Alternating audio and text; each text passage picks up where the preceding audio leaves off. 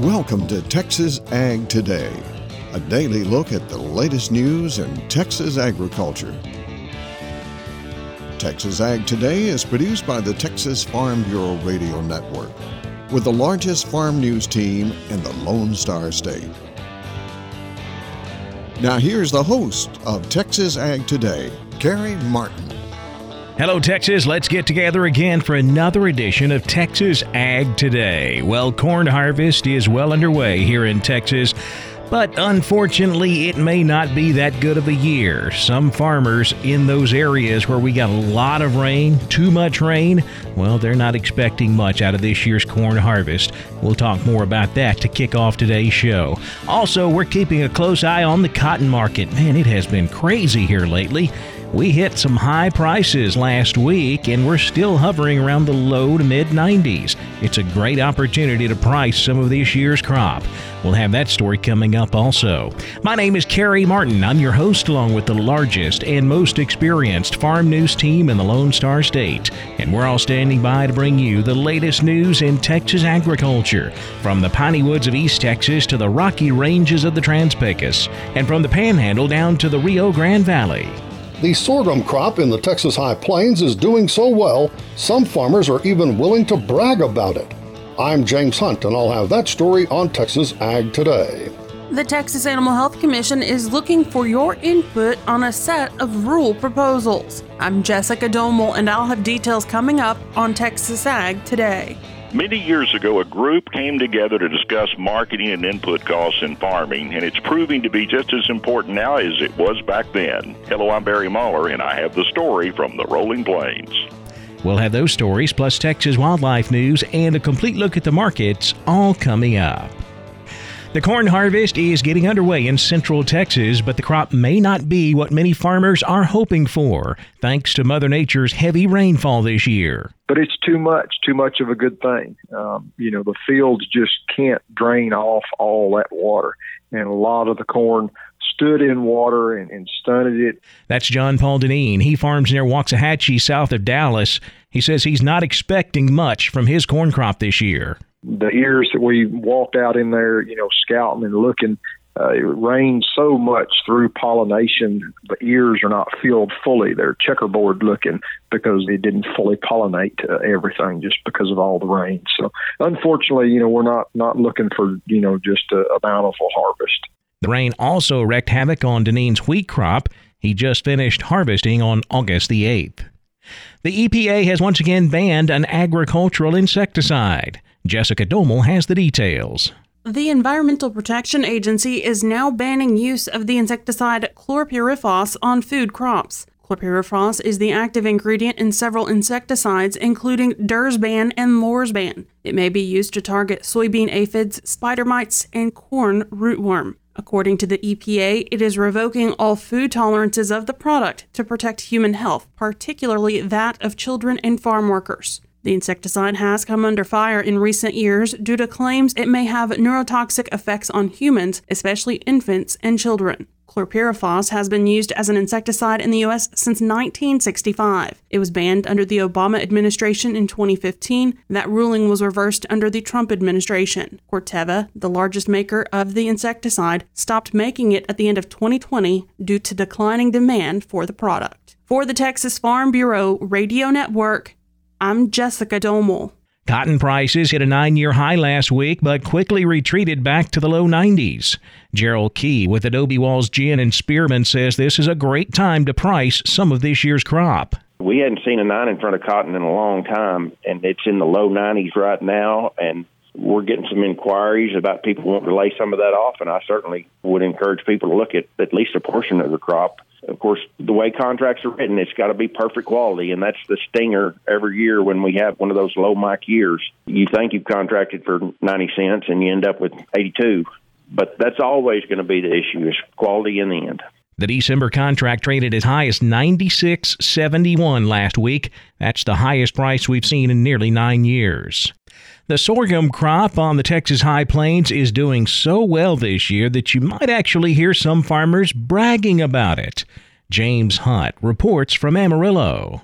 For most of the Texas High Plains, we're probably talking another month, maybe a little more, before harvest will begin, but Brent Bean of the Sorghum Checkoff says things are looking promising at this point, an assessment he's making based on what he's seeing in area fields and also on his screen. One thing I've noticed on social media, there's been a lot of farmers posting pictures of their sorghum this year, a lot more so than usual, and they're all bragging about how the sorghum looks. So that's a welcome sign that the sorghum crop is doing well. Dr. Bean says the sorghum in our region has benefited during this growing season from timely rains, relatively cool temperatures, and higher humidity. But while those are all positives, unfortunately, we do have to mention the sugarcane aphid. It's probably in most of the counties now in Texas High Plains. In most cases, still is not at threshold. There are exceptions to that. I think on the South Plains between Amarillo and Lubbock, there is some spraying going on now that started, probably some started even last week, but some of that is picking up. So there is some spraying going on where threshold is being reached. But I think as you move further north of Amarillo, there may be a few fields here and there that have been sprayed, but for the most part, you can find aphid if you really look, but sometimes you've got to really look. And again, on my trips moving north from Amarillo, I stopped at a couple of fields and I couldn't even find any aphids, but they're there in different fields, and so people do need to be scouting. Good advice there from Dr. Brent Bean of the Sorghum Checkoff. Before we close, here's another reminder about the Randall County Ag Day and Crops Tour. That's August 31st in Canyon. AgriLife is requesting an RSVP from anyone interested by August 27th. Call the Randall County Extension Office for more information and to sign up. I'm James Hunt on the Texas Farm Bureau Radio Network. The Texas Animal Health Commission is looking for input on a set of rule proposals. Jessica Domel has that story.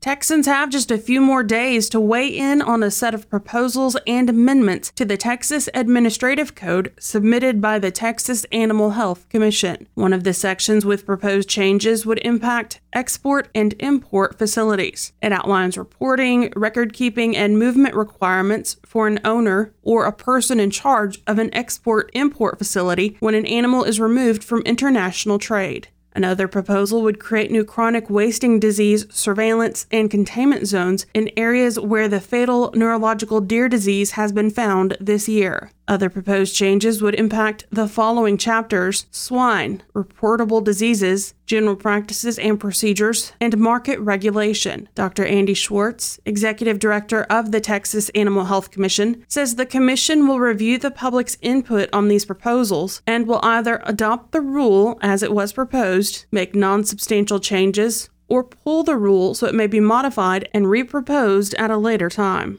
It is important for the interested parties, livestock owners in particular, but all interested parties to give some feedback to our commissioners. This is lined out intentionally so that there can be some feedback, be it supportive or not supportive or concerns shared. It helps our commissioners develop rules that are appropriate for the situation. The deadline to comment is September 5th. The full rule proposals are available on the Texas Animal Health Commission website. You can also email your comments to comments@tahc.texas.gov. That is comments@tahc.texas.gov. For the Texas Farm Bureau Radio Network, I'm Jessica Domel.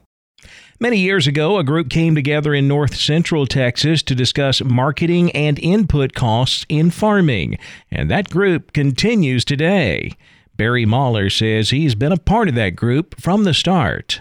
I don't remember exactly when it started, but I know it was over 20 years ago that the extension economist from the Vernon AgriLife Center, Stan Beavers, got a group together here in Wichita County to have discussions on things that affect farming and ranching on the rolling plains. With the help of the county agent, a group of farmers, ranchers, and agribusiness people began to get together on a regular schedule to talk about things relating to our industry. We had farmers and ranchers, but also a major equipment dealer, a grain and fertilizer operation manager, an ag lender, and of course the ag economist, and most of the time time, the area agronomist joined us. It was open discussion and mainly put together by the ag economist to get what he called some real-life prices on inputs from folks who probably bought some of them last week. Stan had developed some computer model farms and ranches that fit our area and needed some good current data. The meetings were well attended and the discussion was lively, and we were very fortunate to have neighbors talking about what was working and sometimes, more importantly, what was not. I was fortunate to be included in that group and look forward to the sessions. They'd start with dinner at a local restaurant, and then the discussion would last until late in the evening. We put numbers in the computer-generated operations with adjustments considering local weather conditions that would affect yields, and put together some pretty good real numbers for the project, and, got to do some what-if simulations, and that always is interesting. I remember one session in particular when we had spent quite a while working on the model with different cropping and grazing scenarios, and one member of the group said, "We better quit and go home before we break this old boy," meaning, of course, the virtual operator of the model farm. The most important part was frank talk about what was happening in the business right now in our own backyard. Well, Stan's retired now from Extension, although he still does some ranch consulting, and a new economist has been hired. His name is Francisco Abelio, and his title is Extension Specialist for Management. He's agreed to keep the group going, and we had our first meeting with him a couple of weeks ago,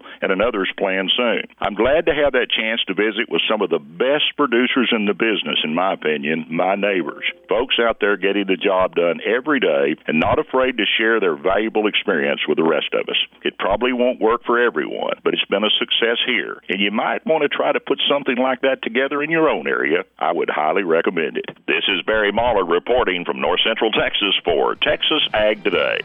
There's a new resource for Texans who may be interested in raising bison. I'm Jessica Domel, and I'll have details coming up on Texas Ag Today.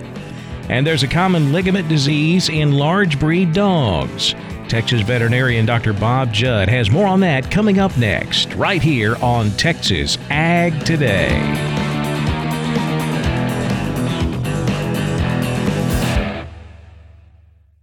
When we moved to Texas, we were like fish out of water. We didn't know anyone in our neighborhood until our Texas Farm Bureau insurance agent came to the house. She was so helpful and reassuring, a friendly face with that Texan hospitality I'd heard about. When we purchased a Texas Farm Bureau insurance policy, we knew we were making the right choice. We knew our family would be protected.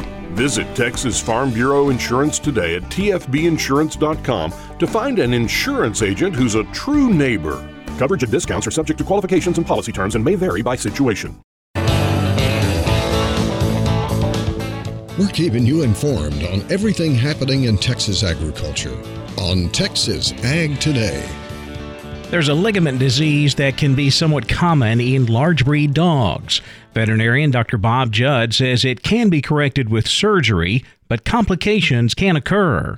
And there are several surgeries that can be used for a ruptured cranial cruciate ligament in a dog's leg.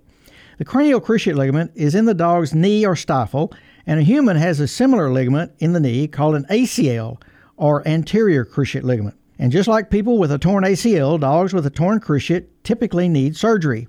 There are several different types of surgery for cruciate tears, but most large dogs require a procedure called a TPLO, in which the tibia is cut and realigned, and then a bone plate is applied to cause the bone to heal at a different angle. Obviously, this is a serious surgery and is mostly performed by orthopedic specialists.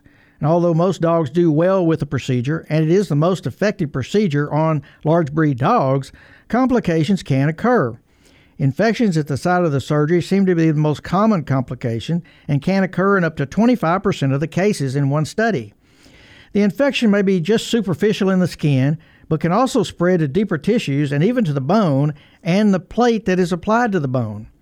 German Shepherds are at an increased risk for infection, as are dogs that are overweight, have an inexperienced surgeon, and those procedures that require longer surgical time, which may be related to the experience of the surgeon.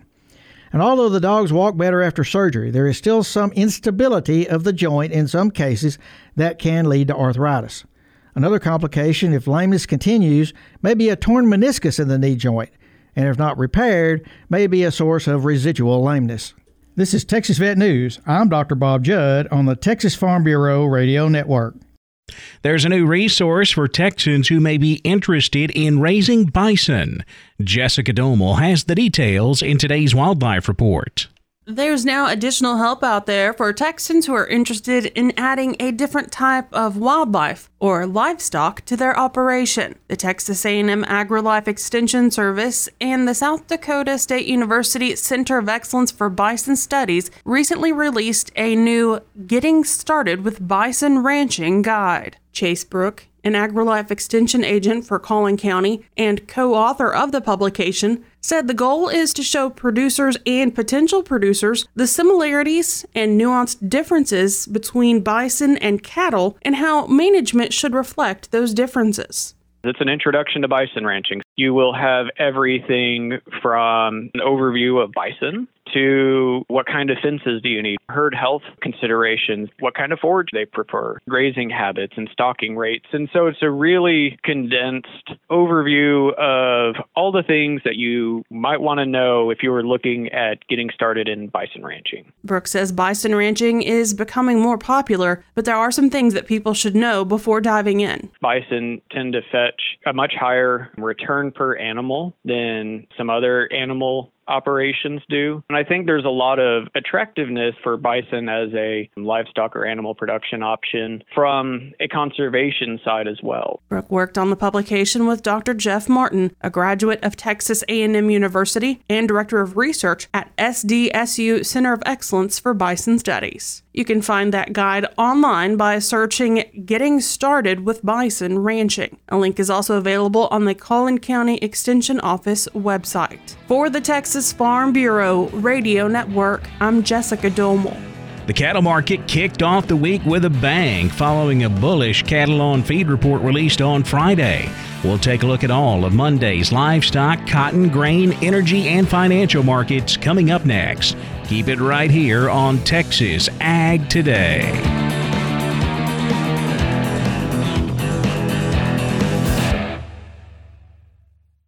As harvest begins, the American Seed Trade Association reminds farmers to be diligent in taking the proper precautions to ensure treated seed does not enter the domestic or export grain supply. When properly handled, seed treatments are an effective agronomic tool that provides seeds the necessary protection for a strong, healthy start. Completely remove all treated seed left in containers and equipment used to handle harvested grain and dispose of it properly. Always be careful to follow state and federal guidelines for proper handling, storage, and disposal of treated seed. For more information, visit seed-treatment-guide.com or contact your seed dealer. We're giving you the market information you need on Texas Ag Today.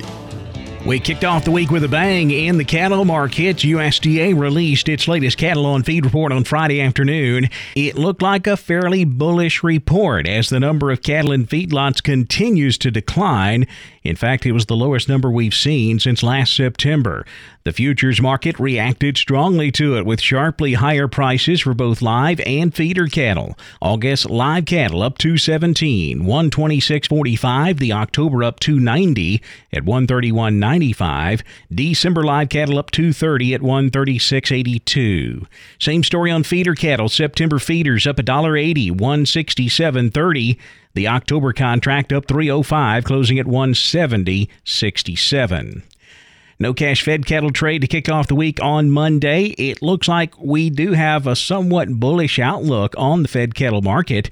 Of course, with a big bump in futures on Monday, plus you look at a strong boxed beef market, feedlots are hoping that adds up to some higher prices this week. Speaking of boxed beef, Monday we saw choice up $3.10. It's now at $348.77. Selects were up 94 cents at $318.60. Now let's check the auction barns. We're walking the pens with Larry Marble. Neighbor, when you hear cattle beller, it's time to talk to Ken Jordan. He had a sale in San Saba on Thursday. Ken, how'd that sale turn out? You bet, Larry. We had a good sale today. Ended up right at 1,300 head, about what we expected. I thought overall the market continued to be very, very good demand. And I guess overall, really, really good activity from the buyers. They're very aggressive in their orders and everything. Surely need some cattle for lots of customers right now. I thought overall the stocker steers and heifers, they sold fully steady today. At 19 heifers, we had 522 today. Bought $1.54 on the heifers. They totaled out $803. I thought you got the bigger cattle, the feeders, steers, and heifers. They all sold steady. A few of them may sold $1 too higher. We had one choice sale set of calves, right off set of cows. There's 29 steers, weighed 836 at $1.42 on those steers. One of the higher sets we've had in quite a while. They dollared out $1,187 and change. Packer cows today, we saw just like we did Mason this week. We saw about 2 to 4 lower. Bulls are probably 2 to 3 lower. Most of that is a lot of cows, they say, that are being brought into Texas that are going to the packing houses around here. They're coming up north due to the drought. They're cleaning up a lot of those cows right now. So, but there's still real good money on those Packer cows as a whole. I thought pairs bred cows, they were all steady. What few we did have, they were very active and good demand on those. So overall, real good sale, Larry. How about Monday for Mason? Look for another good run, probably around that 800, 900. We've had some good rain in the area, so that could possibly lower it down a little bit, depending on what conditions are like coming in on the weekend. But look for a good run with this good market, Larry. Tell everybody how to get a hold of you, Ken Jordan. You bet. Then give us a call, area code 325-372-5159. And we've got close to 2,600 consigned for the next Saturday sale, Larry. Take a look at those consignments, a lot of pictures on those, and you can find that at jordan@cattle.com, Larry. We appreciate it, and we'll talk to you Sunday evening. Okay, sounds great. Neighbor, that's it for this edition of Walking the Pens, a production of the Texas Farm Bureau Radio Network. I'm your host. I'm Larry Marble. Good day. Thank you, Larry. Back over to the futures market now, where lean hogs close lower on Monday. October hogs down $1.15, 87.47. The December down 30 cents, 81.40. Class 3 milk was higher.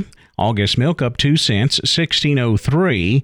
September milk up 42 cents at 17.47 a hundredweight. The cotton market closed higher, getting support from a falling U.S. dollar and a rise in the Dow Jones Industrial Average. October cotton up 64 points, 94.54.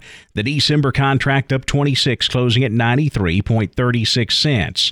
The corn market mostly lower. The September contract down 3/4 at 5.38. December corn down 1.5. 5.35.5. Tight supplies continue to put a floor underneath the wheat market. We finished higher in both hard and soft wheat. September Kansas City wheat up 2 1/4, 7.04 1/4. New crop July up 3 1/4, 7.07 1/2. Soft wheat in Chicago saw the September up 5 1/2, 7.19 3/4. While the new crop July contract was up 8 1/4, 7.22 3/4. Rough rice closing higher. September rice up 12, 13.39 a hundredweight. November soybeans up 2 cents, 12.92 3/4. September soybean meal off 6.70 to close at 346.60 a ton. In the energy markets, September natural gas was up 9 cents, 3.94. October crude oil up 3.33 at 65.47 a barrel. We mentioned the strength in the Dow. It was up 215 points on Monday, 35,335. The NASDAQ up 227 at 14,942. The S&P up 37 points, 4,479. That wraps up our look at the markets, and that wraps up this edition of Texas Ag Today. Don't forget, we'll be right back here tomorrow to bring you all of the latest news in Texas agriculture. My name's Kerry Martin. Hope to see you then right here on Texas Ag Today. Thanks for listening to Texas Ag Today.